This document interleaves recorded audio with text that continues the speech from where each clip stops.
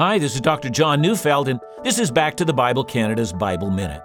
John 8:58 says, Jesus said to them, "Truly, truly, I say to you, before Abraham was, I am."